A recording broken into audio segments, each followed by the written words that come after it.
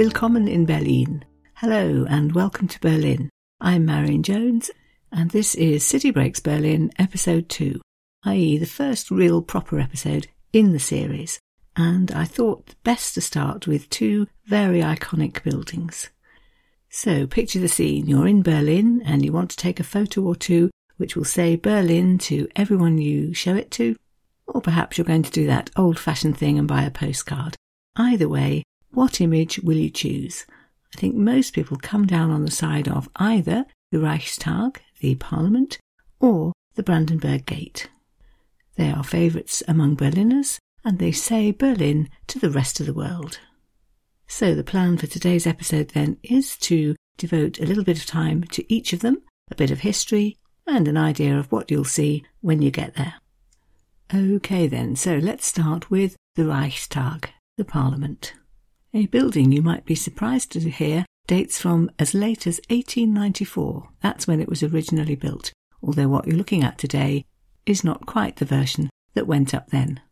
The country we know as Germany was only formed in 1871, also the date for the end of the Franco-Prussian War, a point at which the Germans demanded an enormous sum in the way of war reparations from the French, which they used, at least in part, to build this parliament. And it served then as the parliament for the German Empire until 1918, and then for the Weimar Republic after that. And it is a place where some momentous historical incidents have taken place, not least in November 1918, when the Kaiser abdicated, and one Philipp Scheidemann proclaimed the new German Republic from the balcony. This is what he said: "Workers and soldiers, the 4 years of the war have been terrible. The people have had to make fearful sacrifices of possessions and blood. This disastrous war is at an end. The murdering is over. The consequences of the war, the poverty and the misery, will still burden us for many years. Be united, faithful and dutiful. The old and rotten, the monarchy, has collapsed. The new may live. Long live the German Republic." The idealism of this new start didn't last very long. A mere 10 years later, in 1928, the National Socialists won 12 seats in the Parliament. They were still the smallest party at that point, but by 1933 they'd taken power and Hitler had assumed the chancellorship. At this stage they'd received only 33% of the vote, but then something happened which changed everything, and it's something with a lot of mystery attached to it. There was a fire, the Parliament was badly damaged, and Hitler pronounced, "This is a God-given signal. If this fire, as I believe, is the work of the communists, then we must crush out this murderous pest with an iron fist." An arrest was made. A Dutch builder called Marinus van der Lubbe was charged, tried and executed. In fact, decades later he was exonerated, and the National Socialists immediately introduced emergency powers, a decree abolishing freedom of speech, limiting gatherings, limiting the press, legalising phone tapping, arresting thousands of people, including a good number of the communist deputies due to take their seats in the Parliament. All of this then left the Nazis pretty free to do as they wished. Historians have been debating ever since what really happened. Did the Nazis instigate the whole thing as a power grab? And while you, like me, might be sitting there thinking, sounds pretty likely, they haven't been able to agree for sure that that was the case. I'll let the historian Peter Black summarise. "I would say," he wrote, "that van der Lubbe could not have started that fire alone, based on the evidence that is now available. It seems likely that the Nazis were involved, but you don't have anyone who can say, yes, I saw the Nazis." And I read an interesting account by the journalist Martha Dodd, who was the daughter of the American ambassador in Berlin at the time, and was being shown around by a party official. She asked him what had happened to the Reichstag, and got an answer which very much put her in her place and said that the National Socialists had no intention of explaining anything. "Young lady," she was told, "you must learn to be seen and not heard. You mustn't say so much or ask so many questions. This isn't America, and you can't say all the things you think." The Reichstag building was badly damaged in the war, Allied bombing first and then Soviet bombing in the Battle for Berlin when Stalin had ordered his troops to capture it. You may have seen a famous photograph of Red Army soldiers climbing up it and hoisting the hammer and sickle flag on what remained of the dome, the moment said to have signified the final defeat of Berlin and the end of World War II. The Parliament building then stood empty, and during the DDR years, when the two halves of Germany were completely separated and Berlin was divided, the Parliament building stood right on the border between East and West Berlin, unused with no access for either side. The West Germans moved their parliament to the city of Bonn on the Rhine. The East Germans built a new parliament, the Palast der Republik, on one of the city's main roads, Unter den Linden. But after the fall of the wall, where else but the Reichstag to hold the official German reunification ceremony on October the 3rd, 1990. And perhaps even more importantly, on the next day, so the 4th of October, in a hugely symbolic act, the Bundestag of the newly reunified German state met for the very first time, where else but here in the Reichstag. It took nearly another decade to get everything organised, but the Bonn government eventually transferred to Berlin. The Reichstag became the permanent home of the Bundestag, and the inaugural session was held on September the 7th, 1999. The building had been completely restored in a new design by the British architect Sir Norman Foster, which left much of the outside of the building quite recognisable, except for one big new massive change, the building of a huge glass dome to replace the original cupola. You can admire it from the outside, you can go in on a visit and climb up inside it and get a 360-degree view of the city, and perhaps more importantly, politically at least, you can see from there down into the debating chamber. The whole thing's about transparency, sending the message that there will be no more dark deeds done from this building. So let's move on to the idea of visiting. If you want to visit, you do need to book ahead. There's a quite easy to navigate online booking system. I'll put the address in the show notes. When you get there, expect the usual airport-style security, but after that, it's really dead simple. You can go on a guided tour. There are some in English, I think, or you can just take yourself round. So here's a little rundown of things to look out for. Of course, you'll want to see the actual plenary chamber, which is quite impressive. Semicircular, a grey interior but lots of glass and light, blue seating, and certainly the thing you're most likely to notice as a decoration and an emblem at the front, an enormous silver single-headed eagle, the emblem of the Federal Republic of Germany. And the German flag too, which I noticed with my British eyes because I don't think we have the Union Jack anywhere near the inside of Westminster. I don't know why, and certainly in the German Parliament it is quite the focal point. Of course, you can only go into the plenary chamber on certain days, so if you really want to do that, you need to check in advance. For most visitors, I think it's the chance to climb up inside the dome that's the really attractive option. You can make your way all the way up to the top using a spiral ramp, and it's handy to get hold of one of the Parliament leaflets before you do, because then you can take it up and use it to view the whole of the city, spotting some of the 45 sites which are pictured on the leaflet and helpfully numbered with little explanations. So you'll be able to spot the Parliament Quarter, and then working round the Golden Dome of the Neue Synagoge, the new synagogue. Other things you might recognise include the TV Tower, Berlin Cathedral, the Brandenburg Gate and the Holocaust Memorial, and further over towards the west of the city, the Kulturforum, a huge mustard and white curved edifice, home to some of the big art galleries and the Berlin Philharmonic Orchestra. And then further west again, you'll see the Tiergarten with the Siegessäule, so the enormous victory column built in the centre. Quite a good thing to do actually on your very first day in Berlin to get your bearings. Although much of the outside of the building is pretty much as it was pre-war, the inside has been completely gutted and redesigned, which means that there's quite a lot of artwork to look out for, all of which has been very carefully thought about. Much of it specially commissioned to point to history, to act as a memorial, to send the messages about what the new German Parliament stands for. It's quite hard to know which bits you'll definitely see if you go on one of the guided tours, but I think a little summary of some of the main pieces will be interesting anyway. One of the ones that stood out for me is an installation called the Birkenau Circle, commissioned to ensure that the horrors of the death camps in World War II are remembered, particularly here at the centre of German government. The artist began with some photographs of burning corpses from one of the camps, Auschwitz-Birkenau, and put their images onto huge canvases which were then covered with layers of paint, which was then scraped off again. I'll let the guidebook explain. Quote, "Just as the recollection of this darkest chapter of German history is burned into the collective memory, so the photographs which evoke these horrors remain hauntingly present beneath the layers of paint and beneath the surface of the lives and memories of the generations that came afterwards."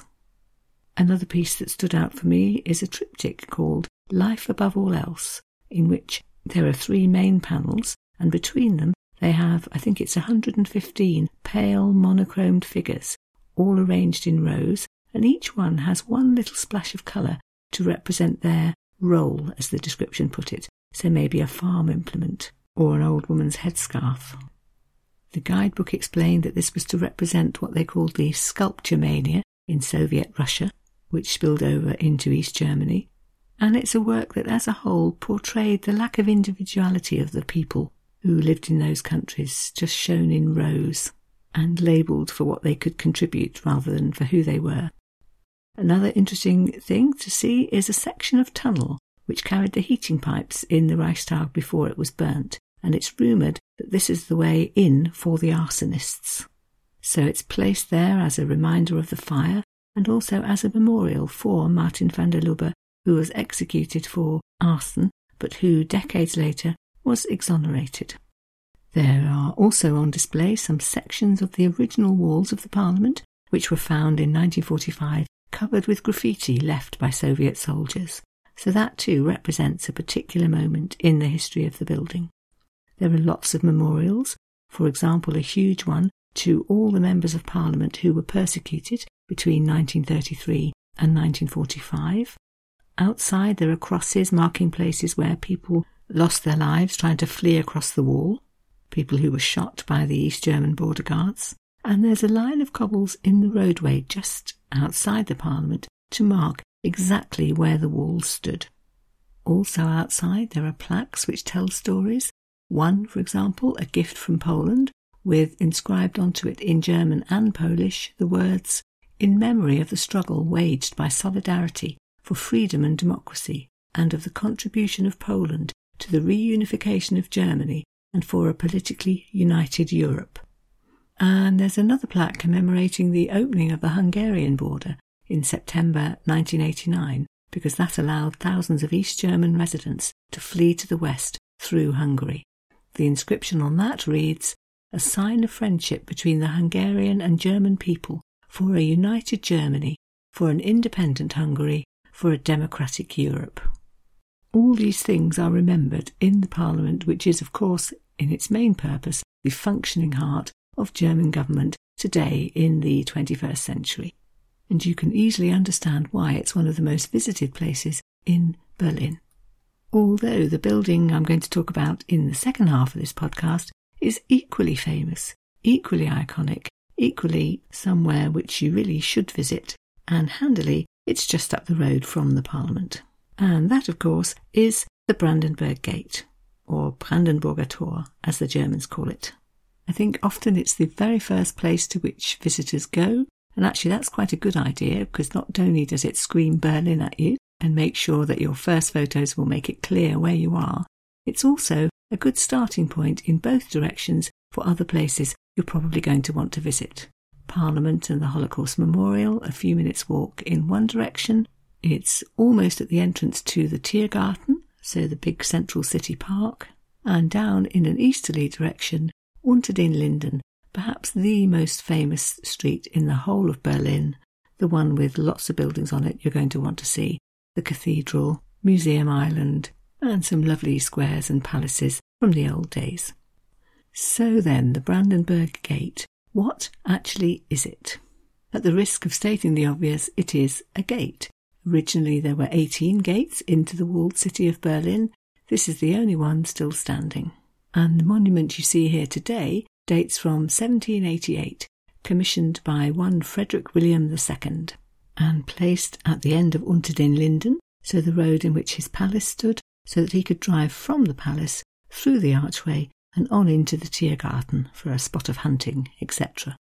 More importantly, he saw it as, and I do love this phrase, a triumphal arch and a symbol of peace. I don't know if those phrases sound a bit contradictory to your ears. They certainly do to mine. So, if it was going to be in such a prominent place and have such meaning, it had to be a splendid edifice, and it was modelled indeed on the original gateway to the Acropolis in Athens, hence the 12 columns.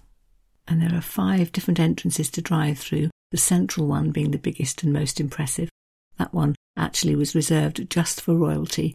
Other people had to drive through the side ones.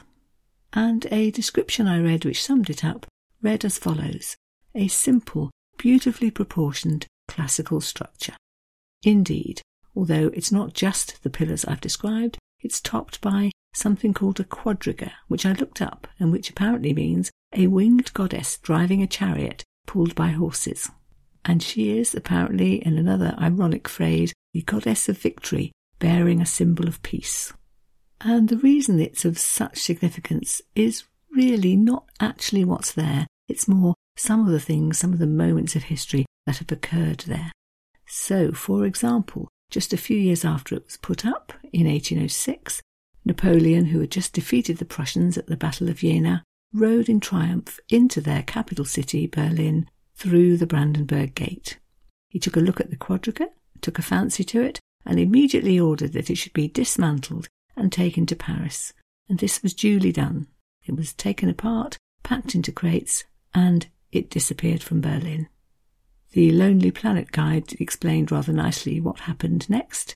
Quote, "After trouncing Prussia in 1806, Napoleon kidnapped the lady and held her hostage in Paris until she was freed by a gallant Prussian general in 1815.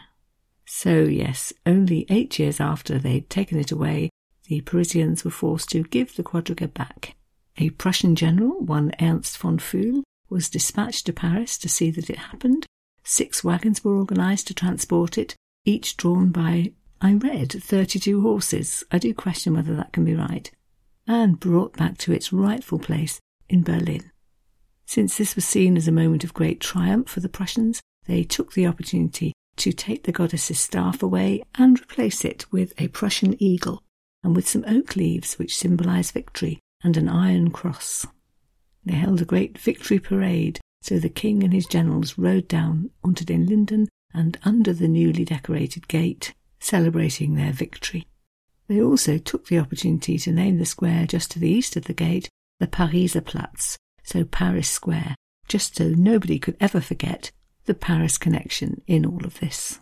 And in a very nice touch, I read that the general who had rescued the quadriga, Ernst von Pfuel, and his family were granted the incredible honour of being allowed to drive from then on through the central archway, an honour which up until that point had been reserved exclusively for the royal family.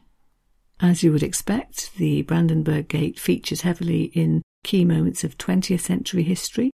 In 1933, for example, on January the 30th, the date that Hitler was appointed Chancellor, there was that evening a torchlight procession through Berlin, thousands of stormtroopers in their brown shirts, passing under the Brandenburg Gate to the presidential palace, where crowds were waiting to cheer Hitler and other high-ranking members of the Nazi Party.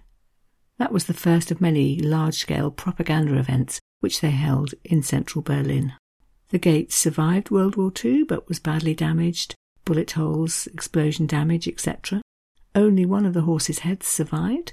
It was taken down and put in a museum, in the Märkisches Museum in fact, and in the 1950s a replacement was made. The original plaster moulds were found, the quadriga was restored to its former glory, and something I found interesting to read was that this project was worked on by both the East and West German authorities, one of the last things they did together before the two Germanys went their separate ways. There was, in the early days, a Soviet flag placed on top of the Brandenburg Gate because it stood in the Soviet sector, but a bit later in the decade it was replaced with the East German flag, which flew there until the wall fell and the two Germanys were reunited. Following the erection of the Berlin Wall in 1961, the Brandenburg Gate remained just inside the eastern sector, so near to the wall that access on both sides was cut off. And so it became a symbol of divided Germany. During the 1980s, what the Germans call the winds of change began to blow, and there was a very significant event which took place right here at the Brandenburg Gate. And that was the day in June 1987 when Ronald Reagan came to town and made a speech with the gate as a backdrop. It's thought about 20,000 Berliners were there to hear him, but more importantly, it had worldwide coverage on television and radio.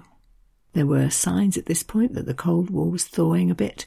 President Reagan knew that he had quite a good relationship with Mikhail Gorbachev, the Soviet president, and he began to wonder whether he should push things a little. I've read that his speechwriters worked on this for a year, umming and ahhing about how far they could go, but on the day, President Reagan decided to go for it, and the line that everyone remembers from this speech is when he said, "Mr. Gorbachev, tear down this wall." In fact, in that same month, June 1987, there was another significant event, a David Bowie concert. I think that was at the Reichstag. So again, right up against the wall, and he knew that there were East Germans listening to the music from the other side of the wall. He sang his song Heroes, which he'd written when he actually lived in Berlin in the 1970s, the theme of it being two lovers separated by a wall and trying to work out how to meet. And introducing the song, he said, "We send our wishes to all our friends who are on the other side of the wall." This gesture possibly got slightly less publicity than Mr. Reagan's speech. So, did it really play a role in the fall of the wall? Well, the German Foreign Ministry seemed to think so, because when David Bowie died, they tweeted a link to his song with the message, "Goodbye, David Bowie. You are now among the heroes. Thank you for helping bring down the wall." And so, of course, because the Brandenburg Gate had been such a symbol of the division of Germany, it also became a symbol of its reunification. Reopening it was one of the very first things the German government did, as early as December 1989, so just a month or two after the fall of the wall. A ceremony was held there, 10,000 people came to watch, and the West German Chancellor Helmut Kohl walked through the Brandenburg Gate, something that had been impossible for nearly 30 years, to meet his East German counterpart on the other side. The opportunity was taken to restore the quadriga, something which, as so often in German history, was fraught with decision-making problems. I'll let Barney Whitespunner, author of Berlin, the Story of a City, take up the story. One particular advantage of the collapse of the GDR was that the quadriga goddess on the Brandenburg Gate could be returned to her original state. This poor deity and symbol of Berlin, who had been cast, stolen, hauled back, copied, bombed, and had her staff chopped up, was now returned to how she had been in 1815, when Schinkel, that's the architect, gave her an iron cross and a Prussian eagle. There was an inevitable debate as to whether she should be seen to carry these symbols of Prussian militarism, until it was pointed out that the Iron Cross was designed for those who had fought the French tyranny in the Napoleonic Wars, and that it was Ulbricht, that was the East German Chancellor, who had removed both it and the eagle. She quickly had them both returned and was rededicated on the 6th of August 1991. Another significant moment came in 1994 when the Allied troops, so the French, the British, the Americans, finally left Berlin. A ceremony was called for, and they paraded where else? Through the Brandenburg Gate. Chancellor Kohl made a speech thanking all the troops, in which perhaps the most memorable sentence was this one: "Today, as you leave Berlin, we can definitely say freedom has won." Today it's really a venue for tourists, a place to take your photos, and for Berliners themselves, a place for concerts or other big events. Sometimes a big screen goes up, for example, for major sporting events. I suppose the history will eventually fade a little bit, and perhaps people will gradually forget why it's so significant. But for someone like me, I think it will always be unforgettable. I went to Berlin when the city was divided, and I remember the eastern half of the city as being cold and grey and unwelcoming and pretty scary, really. And so the marvel of today, when I can wander through the Brandenburg Gate, perhaps eating an ice cream and taking photos, will never leave me. Here, to finish then, is Barney White-Spunner again, summing up the reasons why the Brandenburg Gate is so significant. Quote, partly because of where it was, in one of the most prominent spots in the city, and on the main east-west route, partly because of its simple beauty, partly because it symbolised the idea of Berlin as the Athens on the Spree, and partly because it has been so badly vandalised, the Brandenburg Gate has come to represent both the spirit of Berlin and the city's freedom. Yes, quite, and as I mentioned, it's also central enough to be a really good starting point for a first morning in the city. So that more or less wraps things up for today then. I hope you enjoyed the story of Berlin's two most iconic monuments. I hope that you'll feel perhaps a little better informed if you go to visit either of them, and I hope very much too that you'll join me for the next episode in a fortnight's time, which is going to be on the main street of Old Berlin, the one with the biggest collection of monuments and places you want to visit along it, namely the lovely Unter den Linden. We'll have a wander from end to end, pause at some of the main buildings, hear some of the stories connected with them, and generally get to know one of Berlin's very best-known streets. And so until then, it just remains for me to thank you very much for listening, vielen Dank fürs Zuhören, and to say goodbye until next time. Auf Wiederhören und bis zum nächsten Mal.